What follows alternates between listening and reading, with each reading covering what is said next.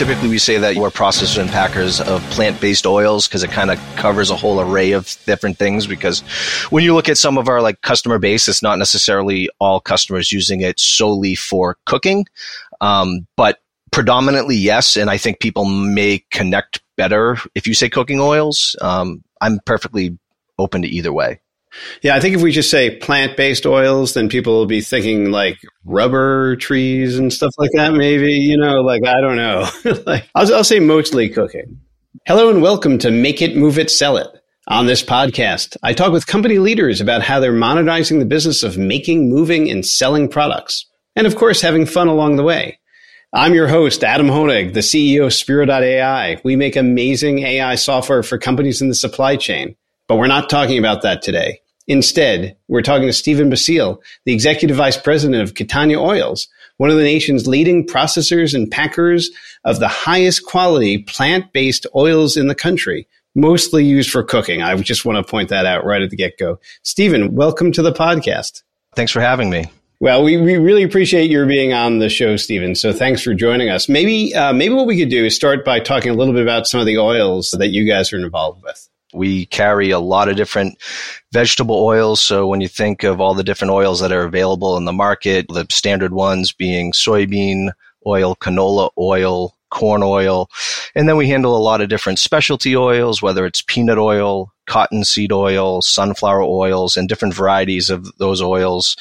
Safflower oil, different varieties of olive oil. So really just covering the whole array of different oils that derive from various different plants throughout the world. Gotcha. And what would you say is the most popular oil today? Yeah, the most popular oil is certainly soybean oil. And I only say that just by looking at the sheer demand of our customer base because it's low cost oil. But, avocado oil, I would say, is probably one of the more hot oils over the past couple of years that continues to grow a double-digit growth. And when you say hot, you don't mean spicy. You mean like people, the demand is very high for it. Correct. But, also it's a very high heat oil as well. So it's great for like high heat cooking and baking. Also, it's like very similar to like olive oil. So like olive oil is very healthy for you, high in monounsaturated fats, which is the good fats, lower in saturated fats. And when you look at avocado oil and olive oil and put them side by side from a chemical analysis, they're very similar. Gotcha. You're definitely involved in the selling of the oils, but what about the processing? What has to go on for the product to be ready for market? Yeah, so we're actually not a crusher and refiner. So we will import and partner with different crusher refiners from all around the world. Avocado oil, predominantly Mexico, but also Spain has been planting more and more trees throughout the years, as well as other countries. Olive oil, Spain is the largest producer in the world. They're about 50% of world production. But then when you talk about some of the other oils that we mentioned earlier, like soybean oil, it's mainly a domestic product. Canola oil, it's Canadian, right? But it's land mass. We're connected right to it. We're still able to bring in rail cars of canola oil into our facility, then break it down to smaller packages, retail packages, food service packages for your restaurants, as well as selling it into other manufacturers who are using oil as a raw material in their products. So like as an example, somebody who makes salad dressings or fries potato chips, think of some of the big CPG companies out there servicing many of those brands. So you guys are selling to restaurant chains, to industrial uses and food makers? Is that sort of the scope? Yes, and retail. So retail, we serve a lot of the private brands, retailers throughout the country. So whether it's like a big box national chain or even a smaller regional independent, we'll white label it, put their label right on the bottle for them. So, one of the things that I was kind of thinking about in your business is it must have been a sort of a challenging few years coming through the pandemic with supply issues and everything like that. How did that impact you guys? Oh, yeah. I mean, honestly, the employees that we have here, jumping through hoops just to make sure that we had something at the store. But yeah, it was very difficult from a supply chain perspective, whether it was a raw material, specifically if it was a raw material that's imported, because that caused a lot of other challenges. But honestly, even like the primary packaging materials, right? So your a cap, some in all the lead times just got pushed out 2x, 3x, all the forecasting challenges. So, you have a forecast from customers that were very good. And when people aren't going out to eat, then you see the retail business just go crazy in trying to keep product on the shelf for your customer was very difficult. But most customers, collaborating with them, looking at like SKU rationalization, can we eliminate this one smaller size and focus on these two sizes so we can increase our production output? And that really seemed to help early on in the pandemic.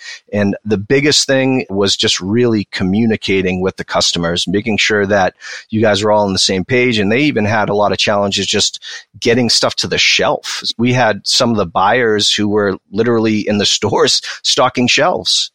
Right. And were they doing that because of like lack of people to help them with this, like sort of a lot of turnover and stuff like that? Turnover, and then honestly, just the COVID bug hitting everybody and then not having people available to put stuff on the shelf early on in COVID. Yeah. Oh, man. Yeah. We've been talking with some manufacturers who, for lack of one part, their whole product line was shut down. They couldn't deliver any product. So it seemed like maybe with caps, you guys saw a little bit of that. Yep, absolutely. That happened to everybody. I don't think anybody got through COVID without having some type of supply chain or product issue. Now, how did it work from a customer perspective? I've been speaking to some people who basically decided that they couldn't take on any new customers during COVID, and other companies that used it as a chance to really expand. How did you guys look at it? Yeah, it was really by oil, because depending on what was available at that specific point in time, there might have been upstream from our supplier base, and they might have not been able to supply us with any more product. Therefore, we were not really able to bring in new business. And then to complicate things more with the whole Russia-Ukraine situation, and Ukraine, you've heard the statement, they're the bread basket, right? Are they the oil basket too? I didn't realize that. They are about 50% of world production of sunflower oil. So there was a major issue early on when that occurred. So you were saying, so when Ukraine went offline, that whole market just kind of seized up. Is that what happened? Yep. Like conventional sunflower, organic sunflower specifically. We had some customers, some suppliers who went force majeure on some of the contracts that we had.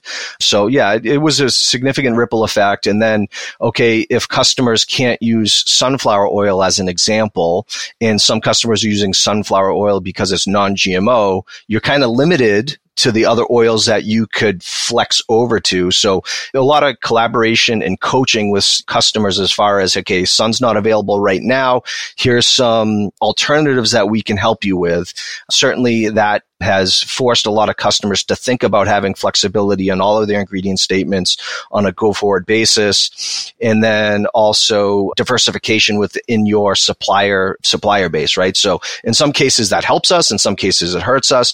We certainly want to do everything that we can to maintain all of our supplier and customer relationships. So yeah, no, it's a really tricky position because you're kind of in the middle of a lot of different things. A lot of people have been talking about supply chain agility, and it sounds like that was a balance that you guys were really going for. Definitely. But even though COVID was a big thing, I imagine it's always like that in the food industry, right? Because you're dependent upon the weather, upon harvests, and so on as well. They all play a big part of it, specifically the weather. If you rewind to last year in Canada, specifically in August, there was major drought, which significantly impacted the canola crop, about 33% less than it typically is. So canola prices soar, non-GMO canola prices soar to become pretty much not available. So then, how do you navigate around those waters with customers when, that's all that they have and that's all that they use? You just got to really just talk about, well, here's the other oils that we have access to, and here's why these oils may fit for your specific application.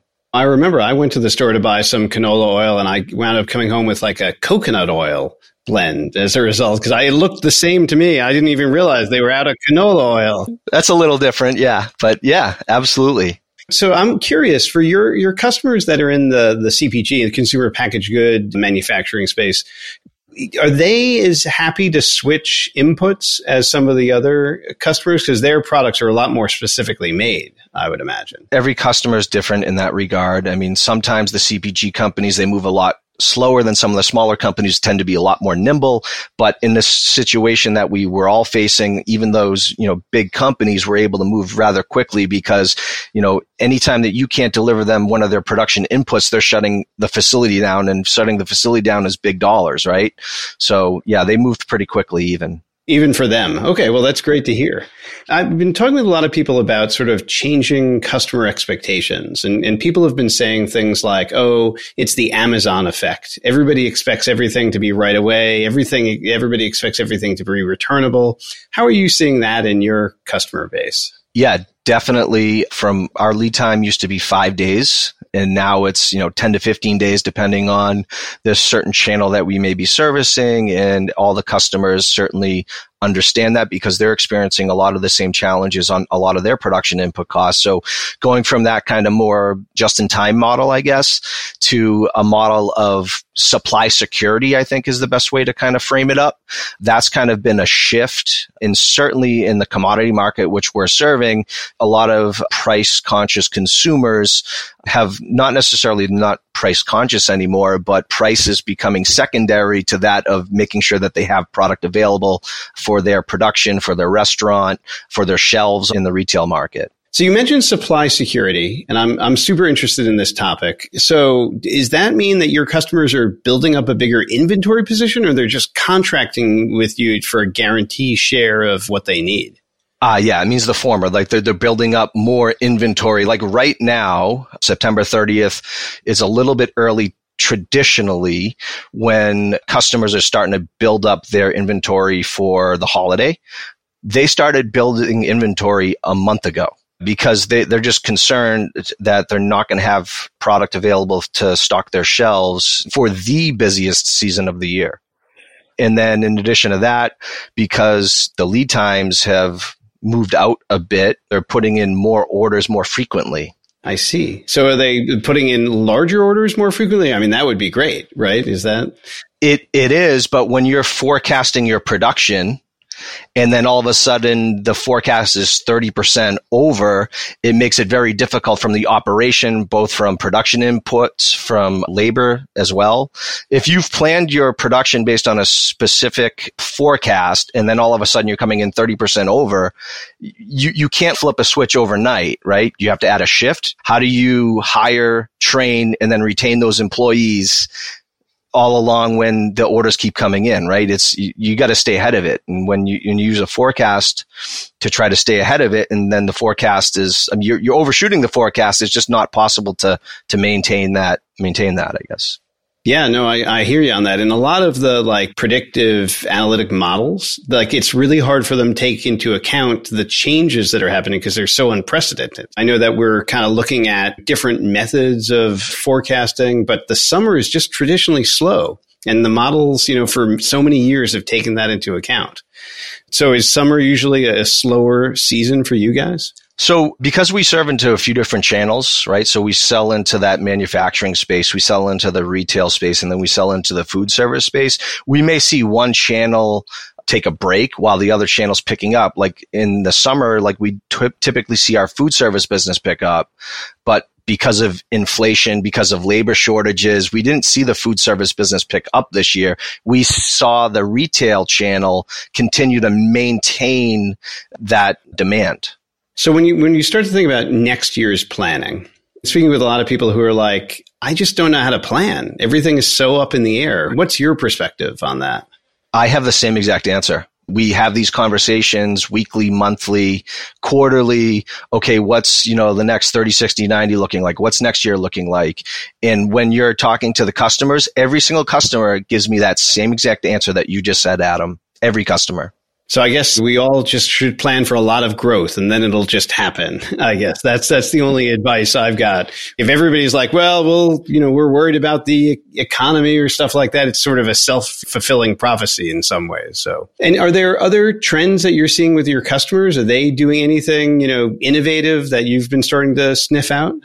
No, not really, because they're not many of them right now. I mean, yes, there's still new product introductions, but the focus on new product introductions is not like it used to be pre-COVID because a lot of people are really just concerned about how are we going to take care of the customers and the items that we have today. So in a sense, like the focus on just taking care of today's business is maybe lowering the innovation a little bit. Is that what I'm hearing? New types of potato chips aren't being launched. I'm trying to figure out what the new products would be. It's a really good question. And I have not heard of many new items that are getting launched at this time. Well, I wonder if the workforce issues have something to do with that as well, because there's such a big drain on talent right now. 100%. And I still try to figure that out, right? Because the COVID money's gone. Everywhere you go, everybody's looking for labor, for talent. Where did all these people go? I can't figure it out. Did people just leave the workforce completely? Well, from what I've been reading, what the economists have been saying is that more people have been entering the workforce. I mean, people did come out of it. We've had a lot of issues with childcare. I don't know if you've seen this on your team. People with young kids, it's been hard to get nannies and daycare slots and stuff like that. So we've definitely had some people, out as a result of that. But that seems to have kind of cleared itself up a little bit more. So I think people are back in the labor force. But yeah, I think for me, it seems like people have made a little bit of a mental shift and they really want to choose a profession or a job that they really love and not just kind of doing whatever comes by. So maybe that has something to do with it. I mean, certainly we're experiencing more challenges with the workforce in the operation more so than anywhere else. So production, skilled labor, warehouse, forklift operators, those positions seem to be the most challenging to hire, train, and retain them. And you're competing for those kind of positions with a lot of people now too. Yeah, Amazon. There you go. Exactly.